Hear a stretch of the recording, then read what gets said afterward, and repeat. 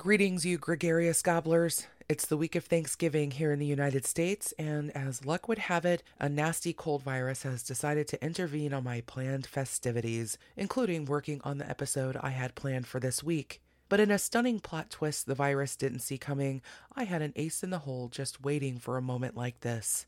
As some of you already know, my dear friend Brett and I did a cult-themed episode over on his amazing show, The Prosecutors, back in October. And now I'm posting it on my channel for folks here who might have missed it. Brett and Alice's show is one of the best out there for folks who love an honest and sensible approach to true crime and legal analysis. So if you're not already familiar with them, please head on over and check them out after this. In the meantime, enjoy this wild ride south of the border, and I'll see you next week. Be good, you little turkeys.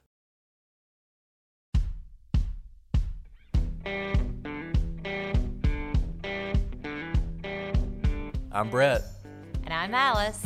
And we are the Prosecutors.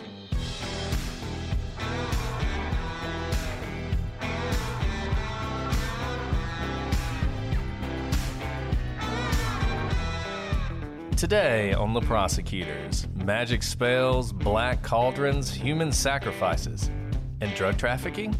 Welcome to the world of Narcosatanism.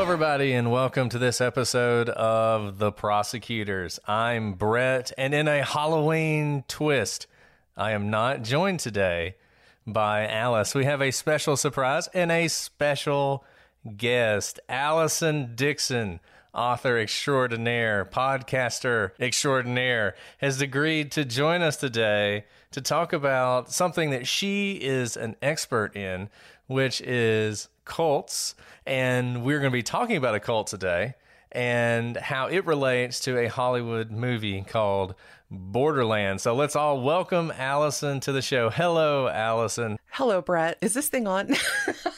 I'm still processing the fact you're even having me here on your show. In fact, what I've been comparing it to is, let's say you're like leaving your house to go run some errands, right? And you're getting into your really perfunctory, functional Honda to go get some groceries. And then your buddy pulls up in a Bentley and he's like, you want to take this thing for a spin, and then tosses me the keys. And I'm like standing there like, what? That's pretty much what happened in my head when you invited me onto your show. Well, as those of you out there who listen to Ding Dong Darkness Time, which is Allison's show, you know that she's being very kind. She has an awesome show. If you guys are into things like cults or anything that's sort of the macabre, interesting. I mean, she's done so many interesting things, from cannibalism to the occult in art. And it's one of my favorite shows, and you guys should check it out if you like that. And we are very lucky to have her because I dabble in this stuff, but she's the expert. So she's going to bring a lot of expertise today in what we are talking about. And I think before we get into the story itself, let's talk about the movie that we're going to be watching tonight. I don't know, hopefully Allison can join us. You never know. If she can't, she can. At 9 o'clock Central Time on Twitter, I'll be watching this movie. I've actually never seen it, so I'm excited to see it. But Allison is an expert. So tell us a little bit about Borderland. Okay, so I feel like I need to prep your expectations just a tad, because this film is, well, the budget is kind of minimal. I don't think that they hired a sound editor per se. However, well, this is an independent movie, right? It is. However, its most famous actor is one of the most beloved, probably of all time, Sean Astin of Lord of the Rings, of Rudy, of Stranger Things. He's in it. And he's not a very nice guy. So if you want a chance to see him play against type, definitely check out Borderland. It was released in 2007. as part of the After Dark Horror Film Festival, which is sort of an irregularly running kind of situation. Like, it's not like something that happens every single year. In fact, when I looked up on Wikipedia, I think the last thing they did was in 2011. So it's been a while since there was an After Dark horror film lineup. But this was one of, I think, 8 films that was released in 2007 as part of that festival. And it stars Sean Astin and a bunch of other actors you have never seen. I guarantee you, I tried to recognize them. But it is a well-crafted overall independent horror film about a group of college kids that head down to Mexico for spring break, and they cross paths with some very wrong people that are involved in some very wrong ritualistic murder type behavior. And it is all based, of course, on the true story of the murder of Mark Kilroy by the narco-Satanist cult led by Adolfo Constanzo. And if you're out there wondering, yes, Narcosatanism is apparently a real thing. And this is something we're going to talk about as we go on. You know, you hear a lot about the satanic panic, and there's this sort of notion that it's entirely fictional and that there really was nothing behind it. But there are some weird little stories. We talked about one last Halloween. We talked about a vampire cult that had some of these aspects, and this is so far beyond that. I mean, that was a couple teenagers who got mixed up in fantasy and just went off the deep end. These are adults, hardcore people, business people, drug cartels who truly believed in this stuff.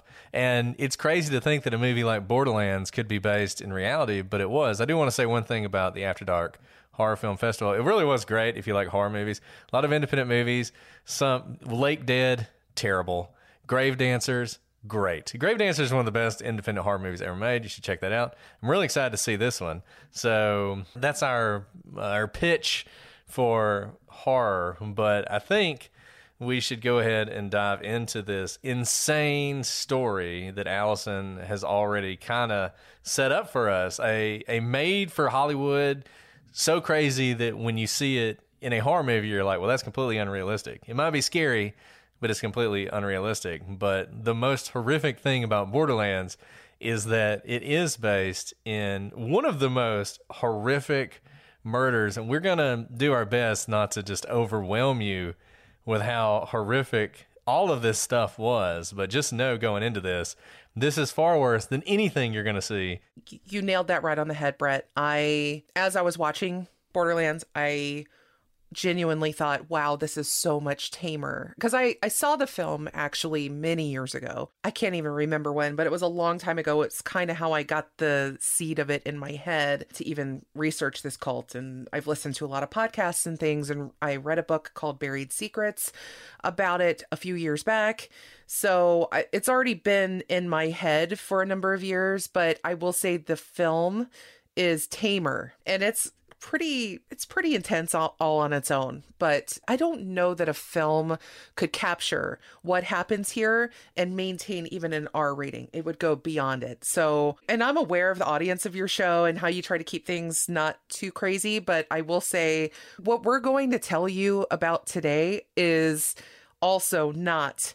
It's also going to be kind of tamed down so as not to. So any of you eating right now would be able to continue doing so.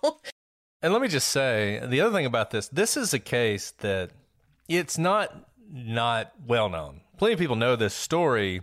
It's not as covered as I think it probably should be. And honestly, it deserves an entire series. Yes. This is the kind of thing you could do an entire show on because there's so much depth to it. And we are only going to scratch the surface, particularly when we get into things like, and you forgive me if I mispronounce this, but Santeria, which I only know from that song. I don't practice Santeria. That is literally my knowledge of Santeria. I tried to learn about it, and man, you talk about going down a rabbit hole when you're trying to figure out Santeria.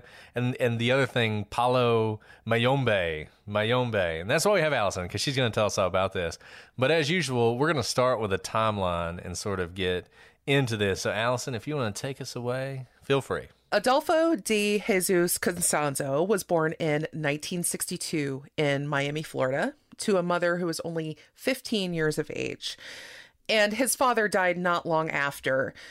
His mother ended up picking up the family and moving to Puerto Rico for a number of years. Initially, Adolfo was raised Catholic and was actually an altar boy as a child.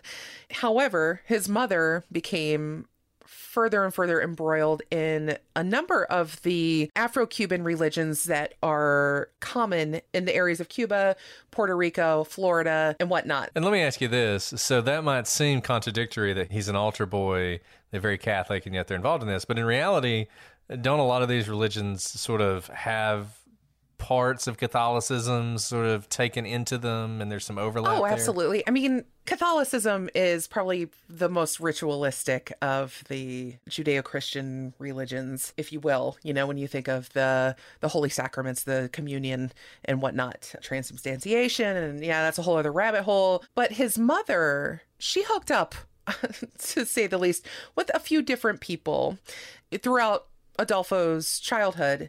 And a lot of these guys were either involved in the drug trade or involved in some of these religions.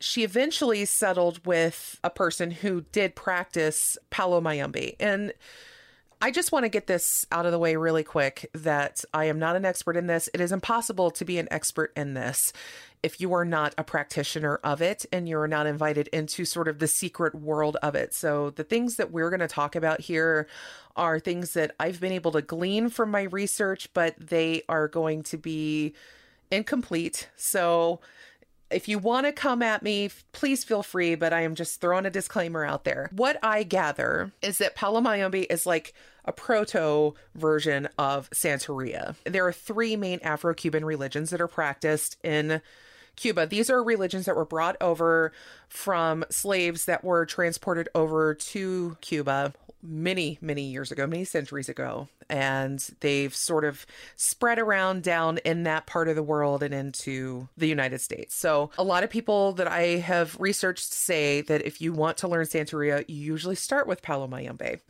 These are very naturalistic kind of religions. They don't have a moral code like Christianity, for instance, would have, right?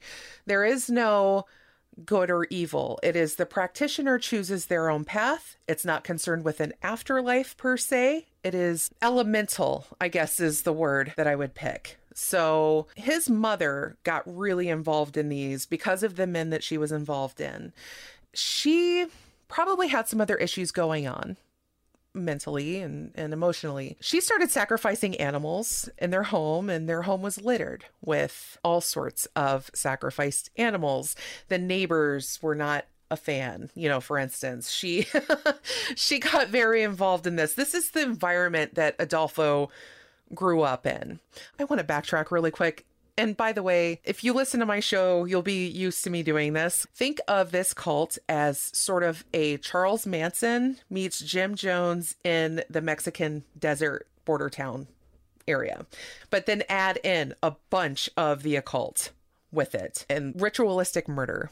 And also the fact that the Charles Manson murders sort of mimicked satanic ritual, whereas this stuff, these guys believed what they were doing was real magic. And so at some point, his mom has all these views, and she's getting deeper and deeper into this religion, and she's bringing people into the family who are involved in this kind of stuff. But then it's not just they're involved in religion, they're also involved in the drug trade. Yes. And how do those things kind of come together? Adolfo Constanzo is such an interesting combination of all the different aspects of his life, and his mother is very much present in everything he's going to do, but so are the men in his life who show up and are part of the drug trade. Absolutely. And also his mother was feeding into his head from a very early age that he was destined for greatness. She fed this to him that he was going to become this great and powerful sorcerer. And in this religion, she trained him up in it. And along with the people that she became involved with, it is, I don't know if I want to say common, but to see Palo Mayombe used in conjunction with the drug trade, it often meant that the drug dealers were using a lot of superstition in order to protect their smuggling operations. And they wanted to throw everything they could at the universe and, protect it. Drug dealers are very superstitious by nature. And you kind of have to be if your whole entire livelihood is depending on a very illegal activity, illegal trade. So They're like the sailors of our day. I mean, you're kind of, yeah, honestly, you're not wrong there. I'm going to resist the urge to throw in a sea shanty at this point. Oh my God. That would be great. Well, in fact, his mother thought he was going to be a big sorcerer, and eventually he becomes one. Yes, right? and he rises up in the faith. Get this, though. He actually sort of, kind of predicted the shooting of Ronald Reagan by John Hinckley. Okay, well, there you go. Yeah. He predicted that somebody would attempt to assassinate Ronald Reagan, and this was when he was a child. And mind you, this is all taking place in the 80s. I don't think we need to really overspecify that, but this is all very 1980s. So, and Reagan was shot in, 81, I think it was. So we're still in the 70s here. He's still a child. Well, not in quite into the 70s, but it was something like he did predict it. That empowered him when Reagan was actually shot. That empowered him greatly, even though it was the typical fortune teller's intuition, which is to say any good con artist can pick up and say things the right way to make it sound like you are making a prediction. And Constanzo actually makes a habit of this later on when he meets his godmother, but we'll get to her shortly. Yeah, so let's go ahead and fast forward, I guess, to 1984. As we said, we're in the 80s. This is the cocaine cowboys days. And Constanzo is going to be involved in the drug trade as well. Up to this point, his family has been moving sort of back and forth from Puerto Rico to Miami. Various men have come in and out of his life. Some of them have introduced him to the drug trade. They've introduced him to ideas like drugs aren't bad because they're killing the non-believers, the people who are not part of our faith or whatnot. And so he's sort of, by the 1984, he's 22 years old. He's coming to his own. And at this point, he moves to Mexico City. He's a good-looking guy. We're going to put a picture of him. He's got like a nice little mullet thing going on. Fur coat.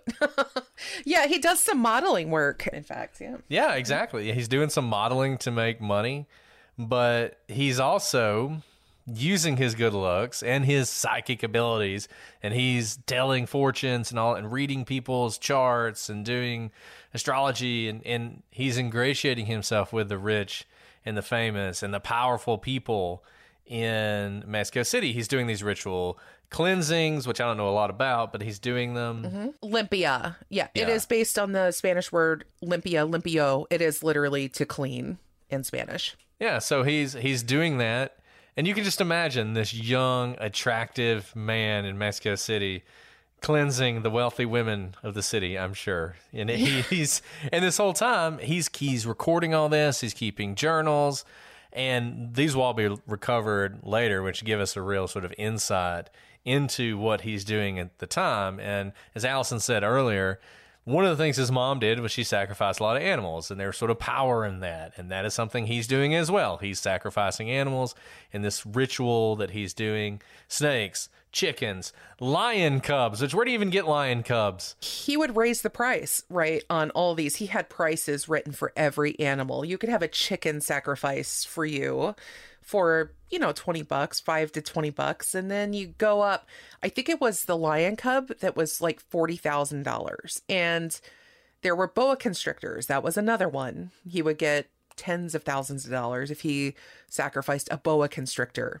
He had a lot of faithful customers. In his journals, they found that he had probably about 30 to 35, I think it was, very faithful customers that regularly sought him out. He was a spiritual consultant for the rich and famous of Mexico City. And it's kind of hard to, I guess, encapsulate that, because I think I try to think of an American version of this, something in our culture, and it doesn't quite... I mean, you just think of these kind of charlatans, like these fake psychics or something like that you might see in the popular culture here, but nothing like this. This is completely different. Let me ask you this. It's sort of an interesting thing, particularly given the time. If you read about Constanzo, you often see people say that he's gay. And there was a point where the Mexican police are really causing problems in the homosexual community because they learned that. And so they think this is all some sort of like gay satanic cult. You can imagine how that played in 1984. So what is sort of that fact Was that a problem for him in the religion that he was in? Or was it sort of more accepted in that? Was it something he kept secret? How did that work? That's a very good question, Brett. In Palo Mayombe, there is no LGBT at all. In fact, they don't even really like women. You can have your godmothers and whatnot, but when you're in the sort of room where you're doing the practice, they don't even like that. It's very traditional in terms of its gender roles, its sex roles, and whatnot. So Constanzo, when he got to Mexico City, he met a couple of gentlemen, and they were disciples essentially, but they were also his lovers. Martin Rodriguez and Omar Ochoa were the two men, but he branded himself as a bisexual, and that'll feed into later when he hooks up with, again, the godmother, Sarah Aldretti. We'll get to her later. But no, this also contributes to the fact that Adolfo, what he's doing here is not real Palo Mayombe. It's not real Santeria. It isn't authentic in the sense. What we're seeing here is a man who is becoming consumed with his own power and what he can do, the influence that he can gain, and he is bastardizing this religion to suit his ends. And so if he happens to have gay lovers, even though that is frowned upon, so be it. It doesn't matter after a certain point. In fact, what he even does is he designates one of his lovers as a woman and the other lover as the man. So he's creating loopholes. But no, Constanzo, it's largely believed that he was actually gay, and everything else that he did was a way to sort of work around that or make it work into the religion that he was practicing. Let me ask you this. During this period, he's cultivating relationships with politicians, with police. And, typically when you think of someone who's in the drug trade, they're doing that through bribes. But that's not really what he's doing. There may be some of that, but a lot of it is this magic. And sort of he's offering his powers to them. And you mentioned earlier the John Hinckley thing, and he used that as sort of an example of his power. Are there any stories that you know of him doing things that would have convinced these people that he actually does have this ability? Like, what is it that got powerful people to believe that this random guy who shows up in Mexico City actually can do this He stuff? knew how to play the game, the drug game, very, very well. First and foremost, Adolfo had great knowledge and great charisma. And let me stop myself here. Whenever I am saying things like this, I am not admiring this man. He is a monster, first and foremost. But his charisma got him a long way with the right kind of people to get him to where he was. So he would do things like, he was really good at robbing other drug dealers. He was really good at robbing the DEA or fooling the DEA. He got involved in a lot of different drug heists and drug operations, and he wasn't afraid to kill people. That was the other thing. He had no compunction whatsoever about killing his enemies to get what he wanted and cheating to get ahead.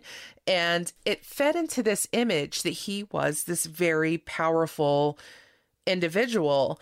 And when you add that into that charisma and his willingness to sacrifice animals and the self-possession that he had, you could see that, yes, there were definitely some bribes involved, but all of these people were very superstitious in and of themselves, and they could just see the power that he had just as a whole, and they bought into it. I mean, yeah, lots of levels of law enforcement, lots of levels of rich and famous and politicians were just all into this guy, which just makes you want to imagine what it must have been like to be in 1980s Mexico City with this guy with a mullet and a fur coat cutting heads off of chickens and saying, your drug operation is going to succeed. But here's the thing. He was making it succeed on the power of his ability to play the game as well as he did. If he had just been a straight up drug dealer without all the magic mumbo jumbo, he probably would have risen to the level of like I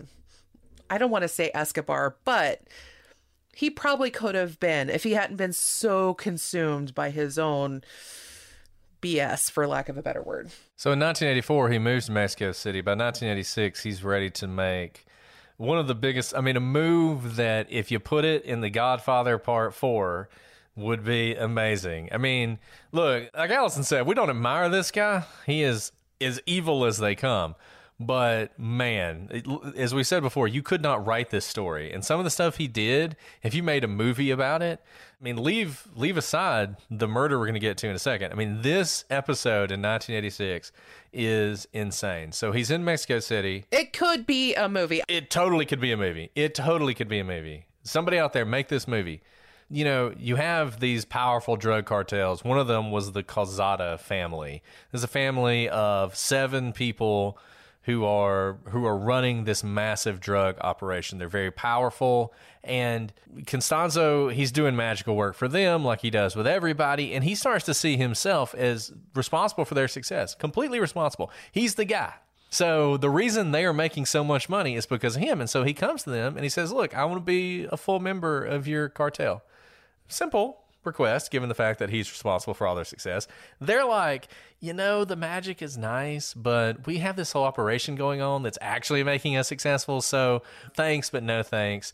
We're going to go ahead and move on. And this is like the moment in The Godfather when the movie director does the whole, like, the thing with Tom where he does the, like, you know, you Dago, Guinea, Wop, Greaseball, Goomba, and Tom's like, I'm Scotch Iris, and he's like, well, listen here, my Kraut Mick friend, nobody talks to me this way, and then the next day, spoiler alert, he wakes up with a horse head in his bed, right? So the same thing here. Yeah. So he does this, but it's so much worse than a horse head. Oh my God, you almost wish the horse head is so quaint. I know, a horse head is so quaint. Do you remember when the horse head used to be shocking? That's no longer the case now. It's almost like, oh, a cute little horsey head. So yeah, you nailed it, Brett. This is the equivalent though. Say you are a member of the Calzada family, or just say you're yourself. Put yourself in your own shoes and say you went to church and you put $5 in the offering plate or whatever, and you're going about your business, and then,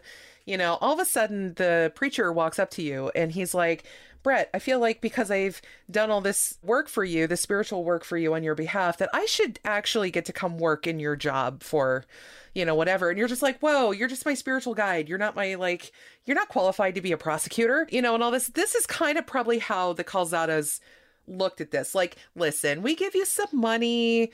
You give us this little spiritual, like, you know, you make us feel good. You kind of lubricate the gears in a certain way. And, you know, you're just an expense write-off. You're not like the guy. And so that's probably how they viewed it. Like, oh, that's adorable. He thinks he can come and do our jobs.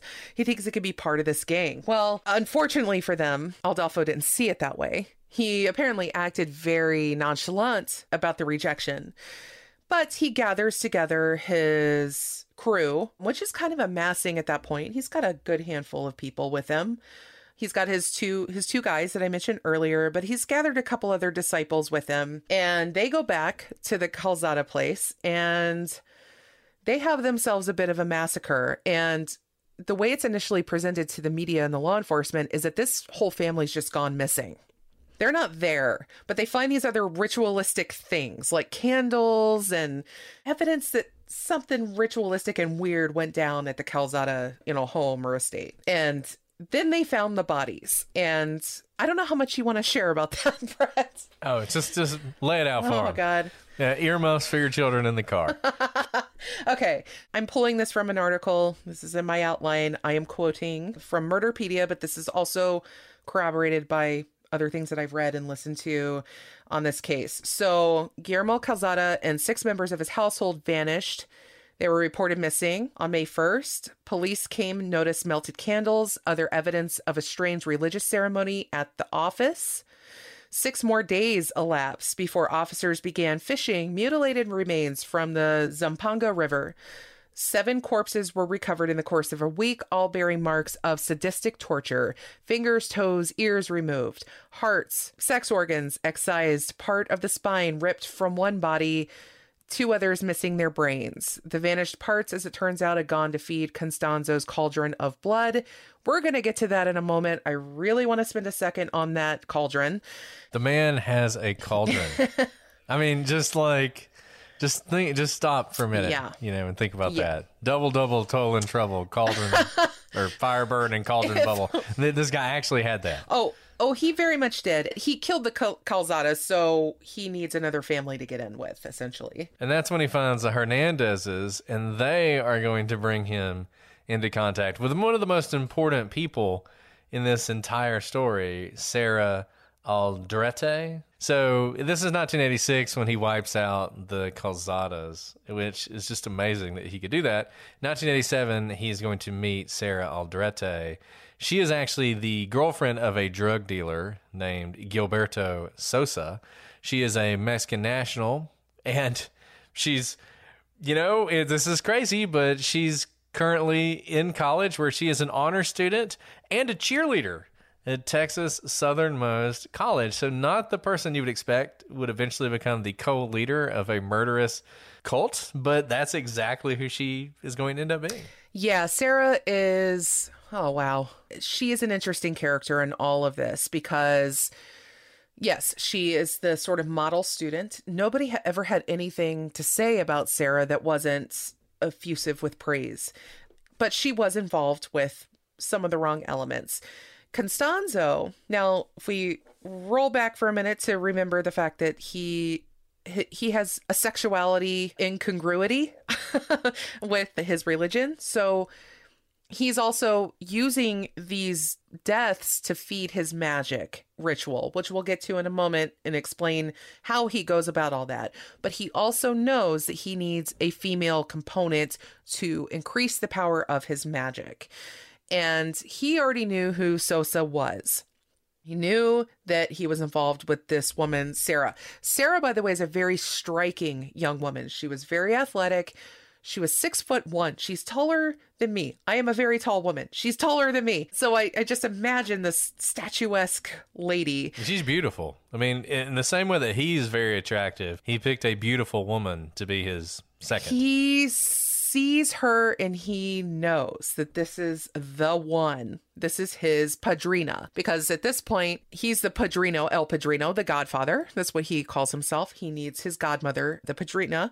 And La Padrina, and she is it. Now, here is how he courts her. So he finally makes his introduction by basically chasing her down in traffic, chasing her car down and cornering her, essentially forcing them to get out of their cars and talk to one another. He is just leaning there on the hood of the car and he's just like, you are the one, and just wiling her with all these charms. Could you imagine driving down the road and having this happen? I do it all the time. I don't know what you're talking about. This is right. This is how you do you think I met my wife? I was going to say, this is how you met your wife. That makes complete sense. But she was beguiled by him because, again, when you encounter somebody who is so self-possessed, who is so sure of himself, yeah, you kind of start to believe what he's believing. I mean, I can almost see it, how she ends up taken in by this guy. Let me ask you this. Did she have any history in this kind of religion or cult before she Not met at him? all. No, she did not. But here's how he got her to start believing, is he made basically 3 predictions, and I don't have them exactly written down, but I will say he predicted parts of her future. And one of them was, somebody you haven't spoken to in a while will contact you. That happened. And then it was something about an offer. It was 3 predictions he made. 2 of them came true. The other one was an offer of money. It was your typical psychic hotline. Again, BS. But it was just close enough, just like when you read your horoscope for the day and it feels like it fits. She was taken in by it. So here's the thing, though, is she fell into this magic. She fell into his charisma. The only problem was he didn't want anything to do with her on a romantic level at all. She was more like a sisterly kind of person. Now, he did involve himself with her physically, a little bit here and there just to prove a point or try to maybe prove a point to himself. But their relationship was largely platonic because he had no interest in women. But she served a purpose. She served a means to an end just by being there, by being his female half. He thought that was enough to satisfy the magical demands. And so she fell into it and she started practicing Palomayombe rituals. and thinking that it was helping her succeed in school. Like, she started attributing this to her life, like it mattered. And at some point, she began to believe that she was capable of doing these same sort of magical things, right? Yeah. Like she's casting spells and all that. They ended up calling her the Flirt because a lot of these people had, kind of nicknames, and she was one of them. She had a great charisma. Eventually, she just started recruiting people into their group. And that ended up becoming one of her main jobs within the cult, was recruitment, which is, anybody knows anything about a cult, you need to get them numbers up if you're going to be a cult. So she was apparently quite good for that. So she was living very much a double life. She was in Mexico doing this black magic and being part of this cult, recruiting people into it. And then she would go to school in Texas and be this great schoolgirl. And for a while there, it seemed to be working, but it definitely seemed like it was destined to not hold up after a while. And so there's this whole cross-border thing, this borderland thing going on here, where you have her in school right across the border in Brownsville. Is that right? Yes. And then in Matamoros, Mexico, is where the cult is based at this point. Mm-hmm. So I guess he is now moved from Mexico City up to Matamoros. Yes. And at this point, he not only heads a cult, but it's also a thoroughgoing drug smuggling outfit. Yes. Right? Yes. He really was quite successful at being a drug dealer. He ended up being quite wealthy with all of this. He was able to buy condominiums all over. Like, he'd maintained homes in Mexico City. He had very expensive cars. And not just with his magic, the guy was a player. It would be one thing, I guess, maybe it's not fair to compare him to Manson, because Charles Manson, he had aims, but he was at best a very mediocre musician. He was never going to be a Beach Boy or whatever he was aiming to be when he was trying to hook up with them. Whereas Constanzo, the game he was playing, he was actually quite good at. And so that rose him in status, but it was largely the more he practiced this magic that he was doing, the more confident he became that he really was a freaking wizard. I mean, he was really believing it. And these people who are part of his cartel, it's like a cult and a cartel at the same time, they believed that all of this magic was helping them to succeed in the drug trade. And like you said, drug dealers then and now are very superstitious. Every time you go out on a drug run, it's dangerous. You're liable to get caught. You need a lot of luck. There's a patron saint of drug dealers. Anybody who's seen Breaking Bad will know what I'm talking about. But yeah, there is that whole aspect of it too. And like so many things, this sort of escalates. They start out with animal sacrifices. We've talked about that a lot. Then they sort of move on to, well, let's dig up some old bodies. We'll get some human bones and we'll use those. And then at some point, the natural progression is, well, if animal sacrifices are good and old human bones are better, human sacrifices are going to be awesome. So let's do that. And at that point, they start to sacrifice people. Yes, and that is, I want to say, again, this is very unique to them. This is not, Palo Mayombe does not involve itself in human sacrifice, live human sacrifice. And let me ask you something about that. And you may not know the answer to this, and maybe only he knows the answer to this. How much of this was, this is really helpful to get rid of my enemies because we're going to sacrifice them? And how much of it was he actually believed that the sacrifices were going to give him power? I honestly do think that for the most part, Constanzo was convinced of what he was capable of. And I do think that he did believe that his rituals were helping. However, he knows better than anybody as well, or knew rather, that human sacrifice was not part of the religion. That was a conscious choice that he made to further empower the magic that he was working with. Palo Mayombe typically works with animal sacrifice or recovered bones, right?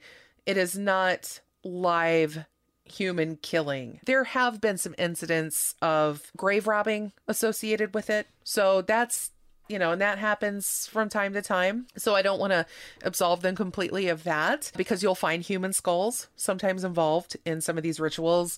However, most of it is centered around finding, like, say, bones in a forest of a dead animal or using dirt from a human grave. If you can't get a hold of the bone, a little dirt from the grave will do. This is what he was doing, because Constanzo was already killing people as part of the drug trade, as part of being a violent drug dealer. He was killing his rivals. No compunction about doing that whatsoever. I really think that Constanzo was developing himself into being a serial killer, and because he enjoyed killing people. I really believe that that was a big part of his motivation. At some point, he started shoehorning the religion in to justify his desire to kill people because he liked killing people. So we mentioned this earlier. I feel like now's the time to talk about it. The cauldron, the black cauldron, as Disney would say. Yes. Tell us about Nganga and how it works. Oh boy, I'm going to do the very best that I can. And please take this all with a grain of salt. And, again, if I get this wrong, come at me. Don't send your Nganga spirit after me, though, however I ask. So an Nganga is an iron cauldron, which is layered with mostly dead stuff. Palo in Spanish is stick. And that's because sticks, like sticks you find in the woods from tree branches or whatever, are a vital part of the ritual. You need to have 28 of them, I believe is the number, sticking out of it. But you build your cauldron the way you build a parfait. It's a parfait of death. So you could put anything in this, like, for instance, blood, animal bones, different types of dirt from different places, coins, booze. You could put all kinds of different gifts and things to your Nganga spirit, because what the purpose of the Nganga is it binds itself to a spirit and makes it the slave of the person building the Nganga. You are essentially enslaving a spirit to do your bidding. Now, in typical practice, that spirit could be a healer. That spirit could be doing good things for people or for you. However, yes, because like I said before, there is no moral code here. You could use that Nganga to empower a spirit to do bad things. So obviously, we know what Adolfo was doing here. But traditionally, you need a lot of these elements and you build them in layers again, and it can take months. Like a traditional practitioner spends a lot of time building their Nganga. It is a very, very sacred thing. And you take someone like Adolfo, who he understands the nuts and bolts of what he's doing, but he's gotten to a point with his ego and his murderous desires that he is going to make it fit what he wants. And that is why what ended up being in his Nganga was a lot of human remains from people that he actually murdered or his cult members actually murdered. And the other thing about the Nganga is that it's typically is full of decay. It stinks. Things spill out of it. It attracts insects. There are maggots in this thing. It is not a clean, good smelling. I will say I was once a practicing Buddhist. I had a shrine with some incense. It was very inoffensive. A cauldron full of dead stuff just probably wouldn't have flown in my house. I probably would have been kicked out. So in order to do this, usually people have whole rooms dedicated to it. By the time Constanzo starts his human sacrifice ritual, he has a ranch outside Matamoros with a shed that is dedicated to receiving his human sacrifices. And the shed becomes sacred to him. At some point, the police are just going to use this against him. But the shed is sort of that sacred space that he has. And I know some of you guys out there, we have such an interesting group of people who listen to this podcast. And I know a lot of you guys, some of y'all are into sort of ritual religions. We got some people who are into Wicca. And you know that sort of working a spell takes a long time. And it does take very specific things to make it work. And at some point, Constanzo decides that one of the things that gives him power is pain. And this notion that his sacrifices not only need to die, they not only need to bleed, they need to die screaming, which is just, crazy. Something he invented, by the way. It's totally his thing. And let's just go ahead and say, and Allison said this a couple times, and we don't normally do these kind of things, but I do want to just point out here that we are not casting aspersions on this faith in general. This is very much this person, like so many cases. I mean, whenever somebody takes a religion and uses it to murder other people, they are bastardizing the religion. And that's what he is doing. He is taking this faith and he is corrupting it to his own ends. And you see that again and again, and you see that here. And he's got this whole "you got to die screaming" thing. And at some point he decides that I guess Mexicans are just too tough. They don't scream enough. And so he needs a weak American to really make his spell work. And that's kind of what brings us to the case that we want to talk about today. That is both one of the worst things he does, but also the thing that eventually brings him down. Yes. And now you nailed that so perfectly, I want to say. By the way, that is exactly why they went after the American student, Mark Kilroy, is, again, R-rating happening moment right now. They didn't just kill these people easily. Like we said, you like to hear them scream. This often involved being skinned alive. This involved being mutilated while still alive. So to imagine that they had captured a lot of their main victims were cartel members, drug dealers, gang members. And, you know, some of them are so hardened by it. So the people that they were capturing, as Brett said, were hip to the game, aware of this kind of sadism, and they just weren't giving into it. They needed that. And yes, so they knew that a American would do it. There was also this belief, too, that if it was an American college student, it would be a good brain. Mark Kilroy, their chosen victim, was a med student from the University of Texas. And he came from a very upstanding, connected family. I don't think they knew any of this when they picked him. But again, yes, it was part of their ultimate undoing. And this was Constanzo's associates, by the way, because he was still active with the Hernandez gang members. He had completely incorporated this other cartel, the Hernandez brothers, into this cult, such to the fact that one of them, as they were kidnapping and murdering multiple drug cartel members and people in Mexico, they nabbed this kid off the street, a 14-year-old kid, put a hood on him, brought him to the shed, did their thing with him before one of the Hernandez brothers realized that that was his nephew.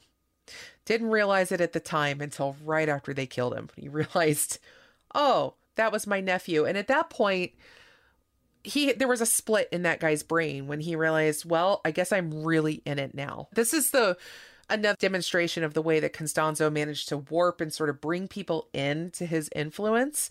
And I think broke the minds of a lot of people. I think if you make that leap into unwittingly, until it's too late, killing one of your own family members, you have to buy into it in order to make it okay in your brain in some way, right? Terrible. And you know what's so interesting about this? We've been talking about this for a while. A lot of people have been murdered up to this point. Really, an unknown number of people have been murdered up to this point. And nothing has happened. Nothing. It's crazy to even think about it. They are killing indiscriminately without any consequence whatsoever. Shocking that they're able to do that. I agree. And I think that's honestly, if they investigated a lot of the murders and the missing persons cases down there to the extent that we try to hear, maybe they wouldn't have gotten as far. But it also shows the fact that they chose to go after an American, that they had become very blind to the risks of doing so, and they'd become very empowered. And they really did think, I mean, Constanzo had people convinced, his cult members convinced, that they were invisible and impervious to police and bullets. Let's just get that out of the way. Literally invisible. Okay? This is what they were thinking. One might almost call it delusional, but I don't think it quite crosses that line, or maybe it does. I'm not a shrink. I think it's delusional. I think we can say it's delusional, and that's okay. It seems delusional in the same way that I think a lot of people say, oh, all murderers are mentally ill. Okay, let's not go there. So most murderers don't think they're invisible. No. But and it's a testament, and you guys may not know this, but actually, if you're an American in Mexico, you are relatively safe because even the cartels do not want to touch you because they know, unfortunately, and this is not a good thing, but it's just true, the lives of the people in Mexico are essentially worthless in a lot of ways to the authorities. Whereas if an American dies, 100 people in Mexico die, it doesn't mean anything. One American dies, it's an international incident, and all of a sudden, all sorts of things are going to come down on you. And you can read stories, just crazy stories about some of these cartels stopping a bus and taking all the Americans off, and then they get back on the bus and they drive off, and nobody ever sees the bus again because they kill everybody in the bus, right? And it is really a remarkable thing that this guy was so sure in his power and his magic that not only is he willing to kill an American, he is going to target an American to kill. It's like it is really difficult to even imagine him deciding to do that. And it really is a testament to just how far down this road he's gone. Yeah. And it also shows too, I think, again, they were giving themselves invisibility charms, but I think it became less about cartel work at this point and more about feeding that cauldron and building their magical status, and less, they were just building themselves up on that. So I think they really wanted to see what the cauldron would do for them, what the spirit would do for them. And so Mark Kilroy, this is in March 10th of 1989. He was a pre-med student, as mentioned, from UT, meets up with friends from Texas A&M down in South Padre Island for spring break. And there's a bunch of people down there. And I just want to say, this is the second time this podcast has gone to South Padre Island. You may remember our worm farmer case. Yes. And that case ended in South Padre Island. So we are back in South Padre Island. Yeah. And I think I've heard of Matamoros too, not from you specifically, but I know this is kind of these border towns and a lot of these sort of, you just cross on over from Texas into Mexico, have yourself a great weekend, get wasted, go home. And that's what these guys were doing. And, back in those days, pre 9/11, it was very easy to just go over the border. You could walk across the border. You could, get in and out pretty easily for a good time. And that's what they did. They were drinking. They were, walking the streets. Matamoros had a lot of bars, and the streets would flood with people, mostly foreign tourists, during spring break, to the point that like one of these bars, the one that Mark was actually kidnapped from or spent time in before he was kidnapped, called itself, it was London Pub normally, but during spring break, they changed their name to Hard Rock Cafe. But it was not an actual Hard Rock Cafe. But they knew that if they called themselves that, they would attract American tourists who recognize that name very well. And you go in, you get yourself some cheap margaritas, some beer, and, have a great time. And then you stumble back over the border and, recover the next day. And that's pretty much what these guys were doing on the night of March 13th into March 14th of 1989. Yeah. And look, they're doing the typical thing you expect in spring break town, and they're having the Miss Tan Line competition. That's the kind of thing they're doing, right? This is as debauched as you could imagine. And after a few days of doing that, they decide they want to go to Mexico. They have a great time. And then they decide, hey, we had such a good time the night before, let's go back. And like Allison said, they're going to the London Pub, which is called the Hard Rock Cafe, because we have to get the Americans in. And they're really just going from one to the other. It is packed. Matamoros is filled to the brim with American tourists. And so they're going to all these different bars, and they have a great time. And it's 2 a.m., it's 2 o'clock in the morning, and they decide, you know what, we've had enough. Which I can't even imagine making it 2 a.m., but it's been a long time since I was 22. Same. So at this point, you have this big group of tourists And you have them, and they're trying to leave, and they get separated. And Mark Kilroy, at some point, he sees a girl that he actually recognized from the Miss Tan Line contest. And he decides, being a attractive, young, 22-year-old guy, he's going to go talk to this girl. At the same time, his buddy, Bill Huddleston, who he's with, he's had too much to drink. So he runs off into an alley to relieve himself. And when he comes out, he expects to see Mark, exactly where he saw him before with the girl. But when he comes out, he doesn't see him at all. And he runs to catch up with his friends, and he's not with his friends. And he just thinks, hey, lucky guy, talking to Miss Tan Line. Who knows? We'll see him later. It's going to be a great story. And they continue on their way and end up back at their condo or whatever in Texas, expecting that the next day Mark's going to show up. But Mark doesn't show up. Yeah, he was effectively kidnapped by the Hernandez brothers and some other associates of Constanzo. I don't believe Adolfo was actually there for the kidnapping. At that point, he's more the manager hanging out at home while he's got his little foot soldiers out there doing his bidding. And, Mark actually put up a fight. That is the thing. He wasn't giving in easily. He was actually a pretty athletic guy.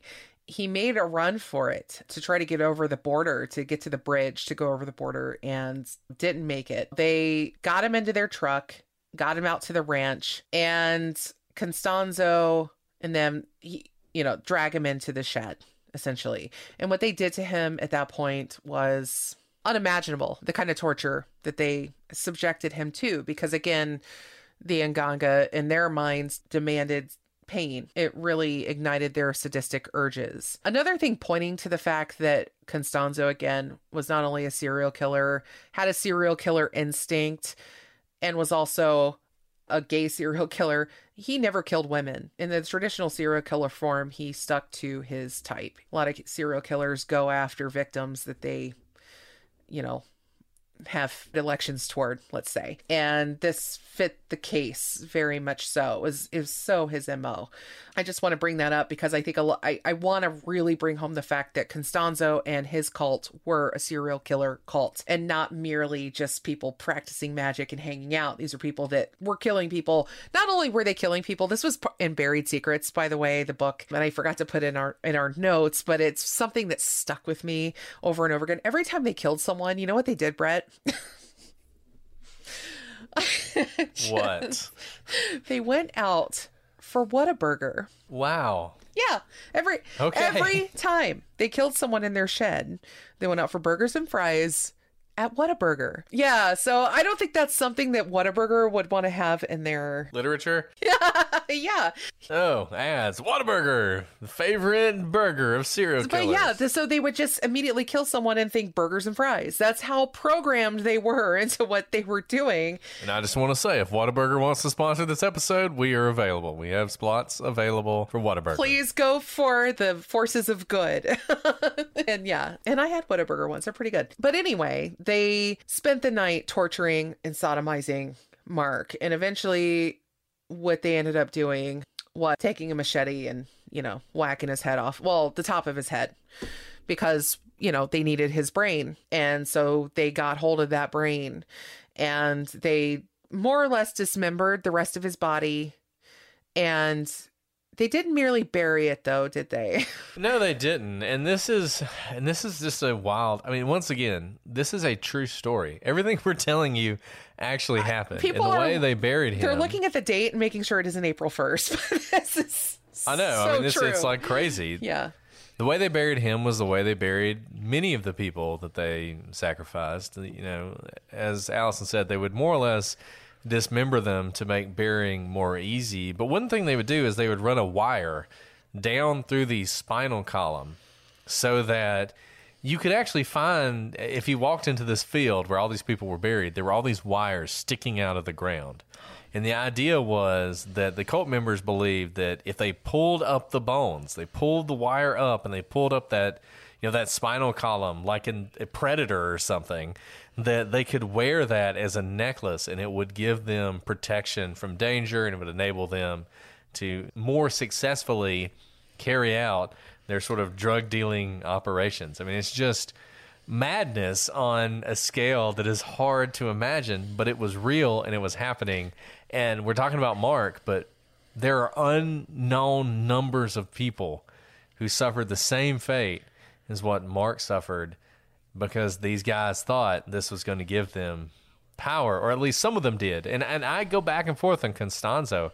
I kind of agree with Allison. I think this was a guy who was a serial killer and wanted to murder people, and this was just a good way to do it. He found a pathway where he could murder people and get away with it and have support for it. Yeah. And it just fit perfectly for what he wanted to do. And, you know, his cult members, I think, were varying levels of buying in and forced in and numbed to it after a while. I really think if you study, I think this is where the Manson family comparisons really come in for me, is if you study their way of seeing things versus like the Manson family. There were definitely some members of the Manson family that very much enjoyed what they were doing, that got into it, that you know, of course, if anybody watched the Manson family trials and all that, they were still very much in support of Charles. And it was very similar here. They were very much beholden to him as their leader, as their padrino. And the bones that they were pulling up from the ground were, a lot of people were wearing those bones. They were almost like protection charms or invisibility charms or whatever he blessed them with. Because again, he believed, or he had them believing, that they were invisible and impervious to police and bullets. And that's going to play in a very big way. And by the way, after Kilroy, they continued to murder. They weren't done murdering, because when Mark Kilroy was reported missing by his family, created a huge skirmish and big international event. His parents were people you didn't want to mess with. They were very mobilized, very influential people. And this stuff was going straight to the president. I mean, this was a big freaking deal. They killed the wrong guy. And they didn't quite realize that, though. So they were continuing their killing spree as this was going on. It's really interesting because this was so dumb in so many ways. You know, the war on drugs really kind of started in Nixon, but ramped up under Reagan. And then you have George H.W. Bush, who was pushing it to another level altogether. And you got to imagine that, number one, American presidents never like it when their citizens are murdered in foreign countries. But this, on the one, and I don't want to be a cynic here, but wow. I mean, this is gold, right? I mean, this is gold for everything you're trying to do. You have a satanic, in the middle of, this is 1989, so you have a satanic drug cartel who murdered an American as part of their ritual. I mean, wow, that is insane. And it's crazy that they thought they could do this and get away with it. I do want to say one thing. You keep comparing it to the Manson family. I think it's a great comparison. I'm going to violate all the rules and talk about Nazis for a second. I've always thought the craziest thing about the Nazis is you had all these sadistic, evil people who managed to all sort of like group together at the perfect time to be completely evil together. And sort of, you know, like people like Himmler. Himmler was naturally a serial killer, right? I mean, that's what he wanted to do. And he managed to reach a position where he could do it. And I feel like you have that here, where you have all these people. And maybe, you know, maybe it's not all these people, but Constanzo in particular, who finds this outlet for his natural desire to murder people. Or, you know, if you don't want to talk about Nazis, the Russian, Lavrentiy Beria, who was the founder of the KGB, sadistic, awful, horrible person, one of the most evil men to ever live. Because he's in charge of the KGB, he's able to sort of live out his sadistic tendencies. Look at the witch trials in the late Middle Ages. People who were witchfinders general were actually just misogynist serial killers who wanted to torture women, and they used witchcraft as their pathway to do it. This is a story as old as time, and this is Constanzo sort of finding that path. But he has made a huge mistake now. As Allison said, the next day, his friends report him missing. It's not long before this is an international story.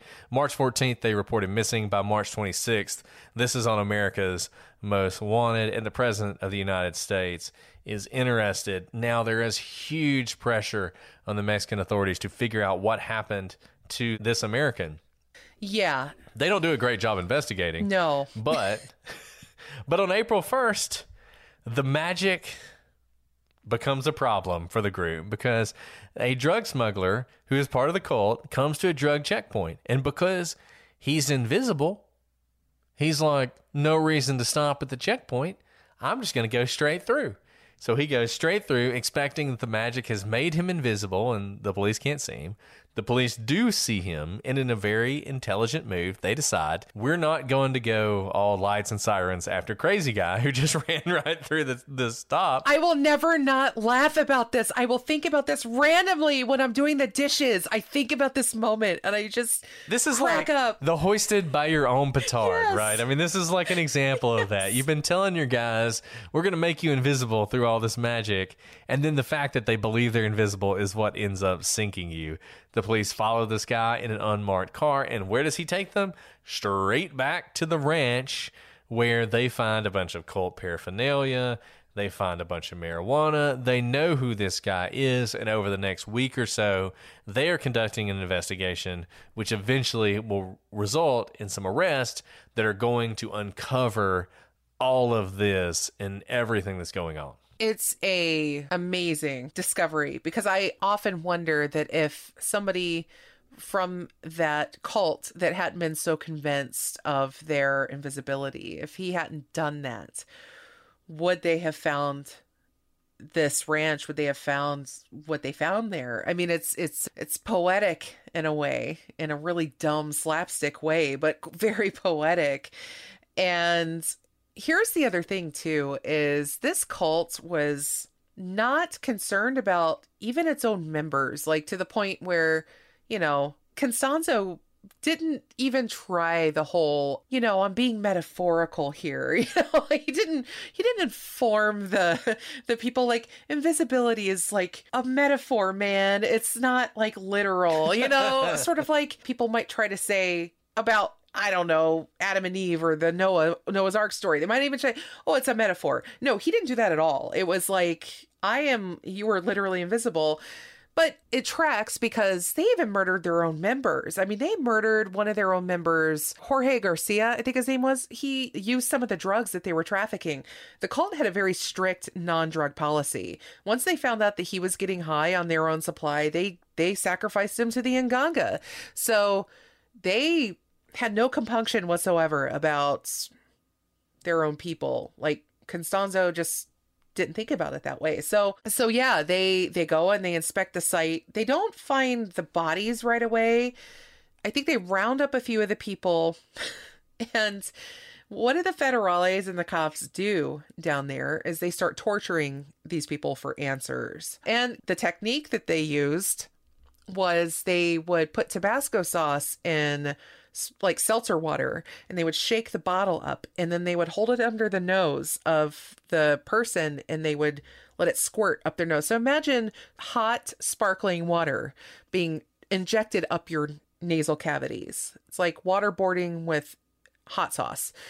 And that apparently got them to talk. I'm not endorsing torture, but I'm just saying that particular technique seemed to do the job because they ended up going back there and finding a lot of the bodies. And they found, of course, the shed with the Nganga inside it, the human brain, the goat's head, tons of dead chickens, the coins, the cheap rum, all the stuff that was in that shed. They found it. And then eventually one of them confessed to where Mark Kilroy was buried, which was, of course, marked by the wire in the ground used to bind his spinal column. Now, one thing that I found was interesting, and I don't know if you can speak more to this, it seems like the person who both showed kindness to Mark when he was initially kidnapped and eventually gave a lot of the secrets of the cult away was the caretaker of the ranch. Yes. And I don't know if it's just he wasn't really a part of this cult or what, But I found that to be interesting. That's another kind of interesting, weird parallel with Manson family, because I think it was the George Spahn. It was the Spahn Ranch. It was similar kind of thing. I mean, he was like not really part of it, but he let these weirdos hang out at his ranch and probably not quite realizing what all that they were getting into, right? But they start digging up the bodies, given all the information that they were given. They find Mark Kilroy's body. They keep digging. They find 15 bodies at that site. It is not known really the true number of victims that they had. They didn't make much of an effort to find out. No, either. They knew that there were dozens of ritualistic murders happening at the time in this area during the time of Constanzo's reign. But once they had a fall guy, they kind of used him to close a lot of these cases, even though it didn't fit the MO of Constanzo's group. It's kind of like the Wayne Williams case in Atlanta. Oh, yeah. And, not to get all into that, but let me just go ahead and tell you, Wayne Williams is a murderer, and he killed a lot of people, but he probably did not kill everyone that he is sort of attributed to in Atlanta. But the police essentially used him to close every murder of a young black person in Atlanta during the time. Right. They just said he did it, which was not accurate and not fair to those victims, but kind of irritated that there are people who are trying to say he's innocent now based on that. He is not innocent. He's exactly where he needs to be. But it's a similar thing. You find the monster, and it makes it really easy to just close all your cases and not have to look into them anymore. And I think that's what happened here, much like happened in that case. Yeah, I'm really glad you brought that up. That's a very good point. And, Constanzo wasn't there at the time when this was all going down. He and Sarah Aldretti and his lovers, and I think his other associate who went by El Doobie, which, again, that's another one that just kind of makes me snort when I think about it. They ran away. They fled. Well, I think Sarah actually fled the main group, if I remember correctly, because according to her, and Sarah's an interesting case here, is to this day she maintains her innocence. She's still alive and, survived a lot of this. She's still in prison, as far as I know. She was, sentenced to a pretty long stint. And she claims that she wasn't aware of the ritualistic murders and everything that was going on in the shed. But the thing is that she actually helped bring people in for sacrifice. Like, there were very documented people that she brought specifically to the cult. People who, for instance, like one guy insulted her and she brought him back to the ranch and she knew what was going on. But of course, she's claiming now she's walked it all back. She's like, I didn't know it was that bad. She's playing that whole game. But anyway, she fled them. They caught up with her eventually, and Constanzo found her, convinced her, like, please help me, all this. And they're hiding out in Mexico City. And it's honestly been a bit. Like, they don't find him right away. He's on the run for a bit with his group. They're even doing disguises. They have hair dye. They've cut their hair. One thing I read said that a couple of these guys had their hair cut and dyed to look like He-Man, which again just makes me laugh. The 80s, man. Oh, I gotta love it. By the Power of Grayskull. So, it's interesting because there's so many interesting things about this. The police and the Mexican authorities understood, at least at some level, what this whole sort of ritualistic thing. Because at some point, a week or so after they find these bodies, in the middle of the night, they go and they burn the shed. They commit arson. They even brought in, I think they brought in like a shaman or like a white magician to cleanse it. Yeah. Yes. Yeah. They knew. Which of course drove Constanzo crazy. But it's really interesting that they use that sort of psychological warfare against him to do that. And like you said, it took a while. I mean, they did that. That did not immediately flush him. The police eventually find him. Apparently, it was kind of an accident. The police show up for another reason, but Constanzo thinks they're there for him, so he starts shooting at them, at which point the police realize there's somebody here that obviously we need to deal with. They kind of surround the building, and there's a firefight, and at some point, Constanzo tells El Doobie. So there was one of the people there who was one of his earliest followers, one of his lovers, and they decide to die together, Constanzo and him, and El Doobie shoots them both. I think is the way it went down. And then the police break in, they arrest everybody else. They arrest Sarah Aldrete. As you said, she ends up getting 50 years in prison. She's still in prison to this day. She's looking to get out in 2039. There is a sort of interesting legal thing about here. She was indicted back in 1989, and there's an indictment in the United States waiting on her for the death of Mark Kilroy. And if she is ever released from Mexican prison, she will be taken into custody in the United States. So she's never getting out. Despite the fact that she denies her involvement, she will die in prison for her involvement in all this insanity. Yeah, there was her and one other cult member who greeted the police essentially with a surrender, because what's interesting is he tried a couple times actually to pull a bit of a Jim Jones, like suicide pact, this whole thing, let's get out. He had them believing that if we all die, then I can come back and we'll redo this all the right way. This was what he was telling them. And in fact, he even had the living associates, who were still surviving and talking to the cops. They were so blasé about the whole thing. They were sheepish about it, like in the sense of like, you could do and say whatever you want. I'll say whatever I want, but my God's going to come and get me out of this mess. So whatever, do whatever you want. Right.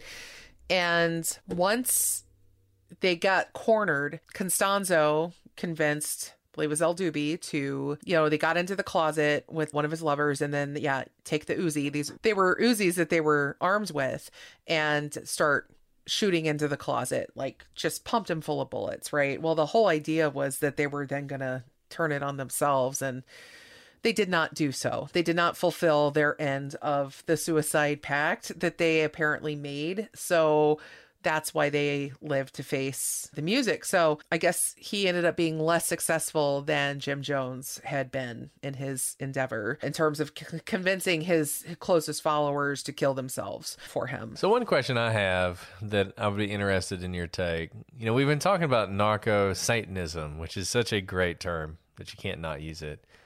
And that's how this is often described. Is it a real thing, or is that just something we've made up? Wow, that's a good question. Well, first of all, that term was invented by the Mexican media during the investigation of Mark Kilroy. It was a great thing to put in the newspapers to really freak people out. Narcosatanista, it's a great word, right? Whoever came up with that, I hope they came up with like a great marketing campaign for some product that we use today. But I think it's important to, I guess, separate in some ways, because on the one hand, if you look at Palo Mayombe as itself, like not perverted by the evil that Adolfo Constanzo brought into it, there is no Satan in Palo Mayombe. There's no devil there. It isn't concerned with that. It's a completely different thing. However, what they brought to it, what they did, the deeds and the perversions that they brought to it. Yeah, I think they made that a valid term because it was pure evil. The show Most Evil, I think it's called, on Investigation Discovery. I don't watch a lot of those shows, but that's one that I'll tune in for on occasion. Adolfo Constanzo rated at the top of that show's scale, like Most Evil. Like he rated the full on. This guy was truly an evil man. And in the context that we think of the devil and Satan, secular or not, I think that it works. It works as a way to describe to people the level of evil that they were dealing with. Like we hear that word and we know what they're talking about. So yes and no. That's the answer to your question, in my opinion. Do you think that there are heirs to Adolfo Constanzo, or do you think his sort of ideology died with him? His followers are convinced that there are other practitioners out there that are following in his tradition, that they're, that it's carrying on in his absence. There was even a brief conspiracy theory that it wasn't him that was shot in that closet, because the bodies were so deformed by bullets that they weren't easily identifiable, apparently. And they had to go through some additional forensic testing in order to, I guess, verify that it was in fact him. So there was this idea that he was still alive, and that was fueling some of this continuation of what they were doing. But I haven't heard, but that doesn't mean it's not happening because, to be frank, I mean, how much news comes out of there that we get? I'm quite sure there are people still possibly doing what he's doing. And given that there isn't a lot of investigation going on actively into so many people who are missing down there at the behest of a lot of cartel business, I'm not going to put it past him. And that kind of runs into the last thing I wanted to ask. So he had his thing going on, and maybe people are sort of continuing in his footsteps. But as we sort of alluded to, he was not the only person engaged in this sort of ritualistic murder. Is that something that, you know, you think is continuing either in Mexico and other places under the guise of some sort of bastardized religion? Well, at that time, there were, I think it was like, it was dozens of these murders, a lot of them involving infants. And I don't believe that that was part of this group's MO. Do I believe that there are people doing ritualistic sacrifices to protect drug trades and other, elements of corruption that are going on? Yeah, I do. Just based on the number of missing person cases, the number of like mass graves that they find. It's a scary and dirty business that's going on. A lot of people are dying. A lot of people have died in the service of it. So yeah, I don't think Constanzo is the only one who was doing it, who was responsible for it. I think it continued after him. I don't know that it necessarily continued in his name. I think that Constanzo was the biggest face for it. He was the big brand name. He was the star of it, but he's not the only one. There are knockoffs. I would bet everything that I have on it. Even if they're not practicing necessarily Palo, it could be any number of rituals that they're doing. But yeah, you and I have talked a bit about, like, yes, this was during the 80s, during Satanic Panic and all this. There were ritualistic murders happening during this period. And my thought was that was the culture feeding into what was happening, the panic in the media, feeding into what the killers were doing to sort of like, oh, I'm hearing about this. I'm going to like dial up this satanic thing while I'm doing my murder thing. And it's going to get me more attention. Or, because they wanted it for effect, or were they true believers? I mentioned Richard Ramirez, I think, in one of our discussions, that he was one who seemed to be very much a true believer in his satanic angle. And then there were other people and other groups that were just kind of, using that metal and, metal culture and sort of like counterculture to kind of dial it up. So I feel like it was just this cultural miasma all coming together. And that's just humanity, the filthy end of humanity at work. Yeah, I'm just a big believer that there's obviously people who, serial killers or whatnot, who do their thing and they're going to do their thing whenever. But I'm also a big believer that there are certain people who want to do evil, for lack of a better word, who tap into whatever the sort of zeitgeist of the time is. So you have a satanic panic that's going on. And I think what you had was people are tapping into that. So they're seeing that. It's not that Dungeons and Dragons is turning good Christian children into murderers. I'm glad you clarified that. It's that people who want to be murderers are tapping into Dungeons and Dragons, right? And that's what they're sort of cloaking themselves in. And I felt the same thing here. You had Constanzo, who was around this religious faith. He tapped into that and he used that to justify what he wanted to do.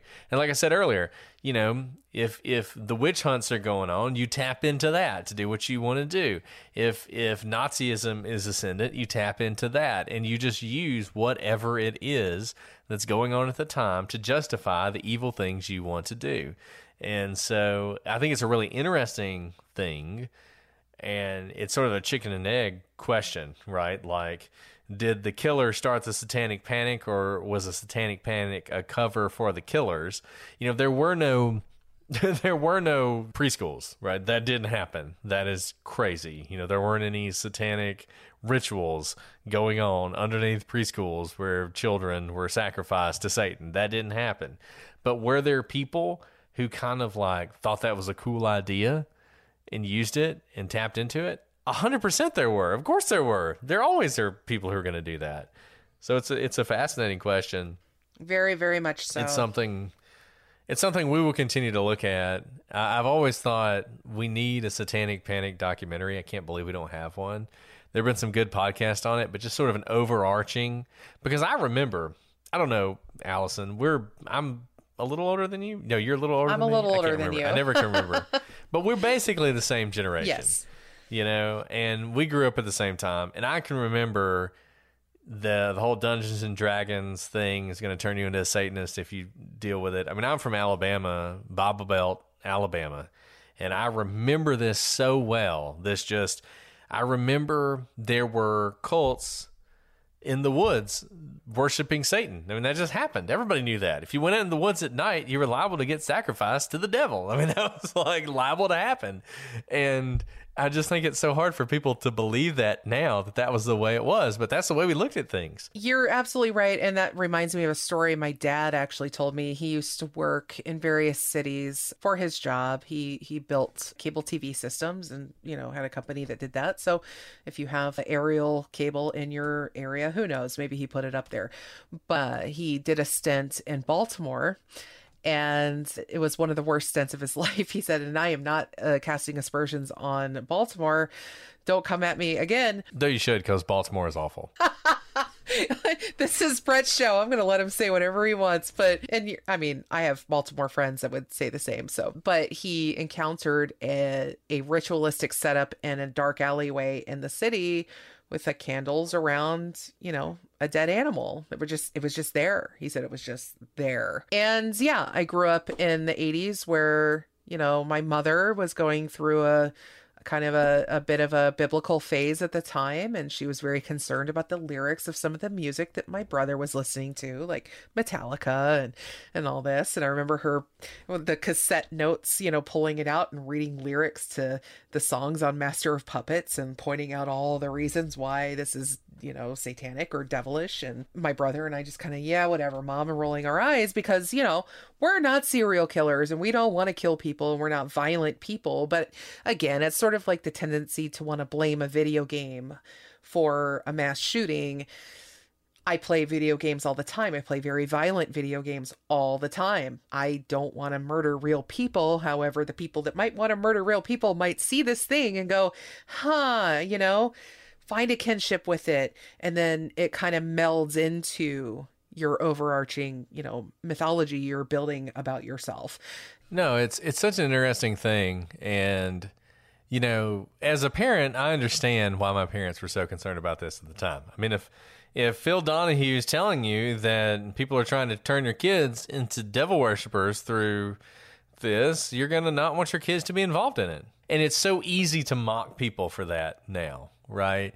But you weren't there and you weren't in it and you didn't know the things that people were telling you. And let me just go ahead and tell you guys, if you don't think we're in the midst of a moral panic right now about 15 different things, we are. So like you'll see this in your own life. And it's funny because, just various things. And I don't want to, we're never political on this show, but whether it's, people laugh about things, right? So like most people can laugh about stupid stuff on 4chan, or like Pepe the Frog, or like, the crazy QAnon conspiracists. Most people just laugh about that stuff and they're like, that's hilarious, right? And they see like a meme and they're like, haha, yeah, whatever. But there are people who take it seriously. And when that's the problem is with all these things, you can roll your eyes and laugh, but there are always going to be people who take it seriously. And sometimes those people end up doing things like what we see here. Adolfo Constanzo was a serial killer. Sarah Aldrete was just a normal girl. And she got wrapped up in this. And in a lot of ways, she's anybody. I mean, there was nothing special about her. I asked earlier, did she have a background in this? And the answer is no, she didn't. She was wrapped up in this and was somebody who, if you knew her in college, you would have been shocked because in college, she was a normal girl, a cheerleader, an honor student, you think she's going places. She's got it all together. And then at night, she's doing black mass rituals in front of a cauldron with human brains. What more can you say, right? And just to add to that, the satanic panic of the 80s is something we can kind of, we kind of roll our eyes at and laugh at, sure. But back in the 80s, they didn't have social media. They didn't have 4chan or the internet or Reddit. Places where ideas are on an expressway across the planet in a matter of seconds. And the satanic panic hasn't really left us. And I don't want to call it just the satanic panic. I want to call it that sort of idea machine is what it really is, and the way that we can spread those ideas using the examples that you mentioned and how they can spread so quickly and become so hard to defeat. So if anything, I would say our challenges today are much greater. You've also highlighted very much why I am interested in studying cults, why I'm doing a season of it on my show, and why I have involved myself so deeply in it is because we all exist in a society. We all exist together. We are not, a man is not an island, as John Donne said, and it is not something that you can just completely isolate yourself from. People people you love get subsumed by this stuff very easily, and you can watch it happen in real time. And I want to get to the bottom of how we are so susceptible when you look at someone like this narco-Satanist cult and how much they were dragged into it. They didn't have the things that we have. What if Adolfo had the freaking internet? Those are the kind of things that keep you up at night. Some of these people, if they had greater methods of influence, who knows? And I think one of the most important things when you think about cults and you think about this kind of stuff, and we've talked about this before, is recognize in yourself the same weakness that leads people to join these things. Because I am convinced that every single one of us has an angle. There is something that if the right person pushed on the right spot, the right button, you would be susceptible to a cult. I'm 100% convinced of that. And it's scary and it's frightening, but if you just look at cults, and not just the Jim Jones one, but go through them. Whether it's Heaven's Gate, Children of God, Children of God, the sex cult, the recent one with Raniere. Oh, NXIVM. NXIVM is such a great example, right? Because all these rich, wealthy people looking for some sort of angle to make their lives a little bit better end up in a sex cult. And it's like, when you look into that, it's just crazy that it happened, but it did. You had people getting branded who were actresses. It's crazy, right? But that's just an example of how if every person has their weakness. You can go into it with the best of intentions. Sarah Aldretti probably just wanted to get A's on her classes. It was just one of those things where when she fell in with Constanzo, do you think she was thinking, I want to sacrifice some people and stuff them in a cauldron? No, she was not. Or maybe she just, didn't quite find fulfillment in being a cheerleader and an A student, and there was something missing. Right. And he came in and said, I can fill that void in your life. Yeah. And what I want to do is in my tiny little island of whatever, just try to express to people that none of us are immune to this kind of thing. We can talk about this stuff from a distance and go, ha ha ha, those people are crazy. No, you said it so beautifully, Brett. We are all susceptible in our own ways. It all depends on what con artist has tapped what trigger, what button inside of us.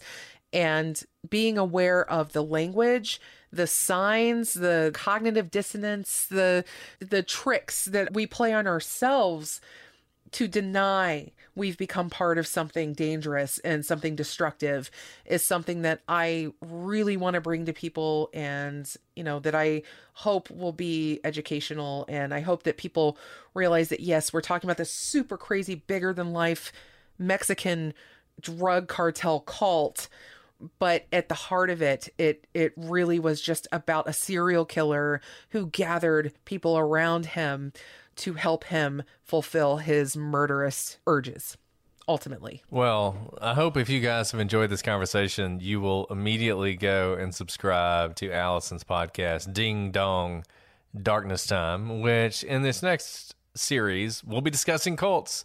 So she will be talking about this and other things in depth. Check out her prior seasons, which are fantastic. I mean, just great stuff. Really intellectual conversation. You can't get it anywhere else. So definitely check that out. I want to thank Allison for joining us. Thank you so much for doing this. This is so great.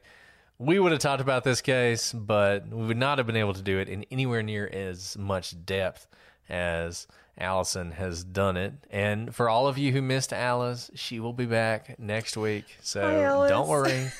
Yes, we all miss her. We all miss her. I am vacating the seat right away. I forbid you to do 1-star reviews saying we miss Alice. Don't do that. But I miss Alice. Allison's been amazing. We all miss Alice.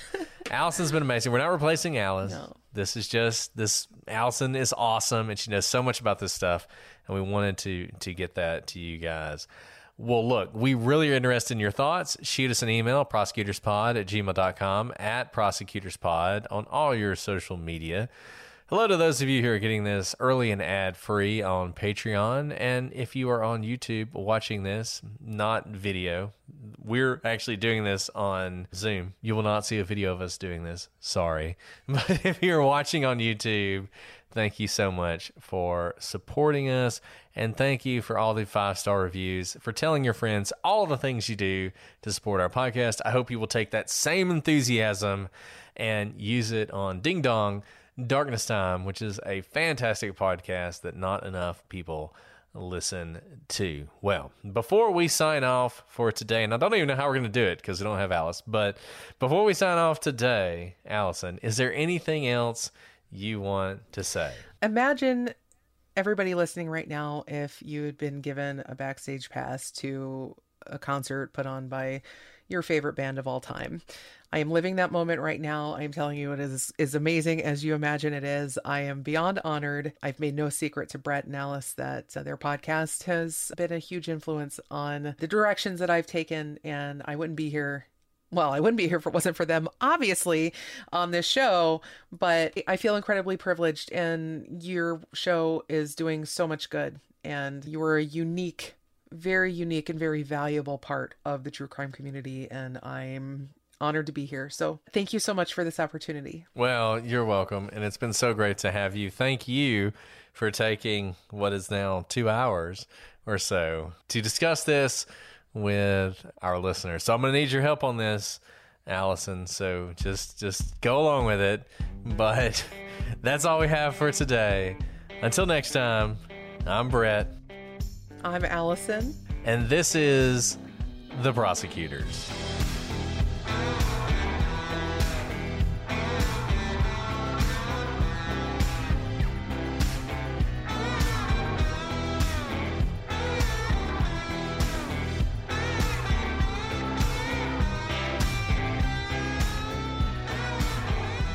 So I'll start us off like I always do. And typically, we just go straight through. But if at any point something you want to stop, tell Jason to delete that last 30 seconds, we can do that. That's not a problem. Just whatever you want to do. There's an editor. Yeah. And there is one. Because that's the thing. I'm used to me being the editor, so right. I'm like, I'm always logging in my head like, I have to cut that. Does that make sense? He's going to bill you double for this episode. Yeah, he probably will. That's fine. We like it. We like to keep his kids fed or whatever. Aw, that's sweet.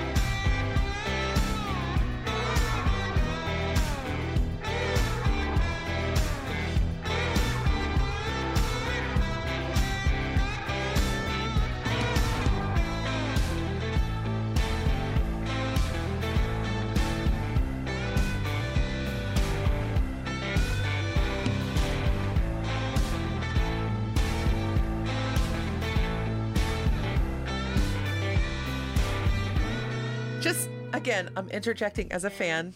of your show and saying, oh my God, right now in my head over and over. All right. The timeline, as it were. All right. And by the way, Jason, you can cut my freaking out. All right.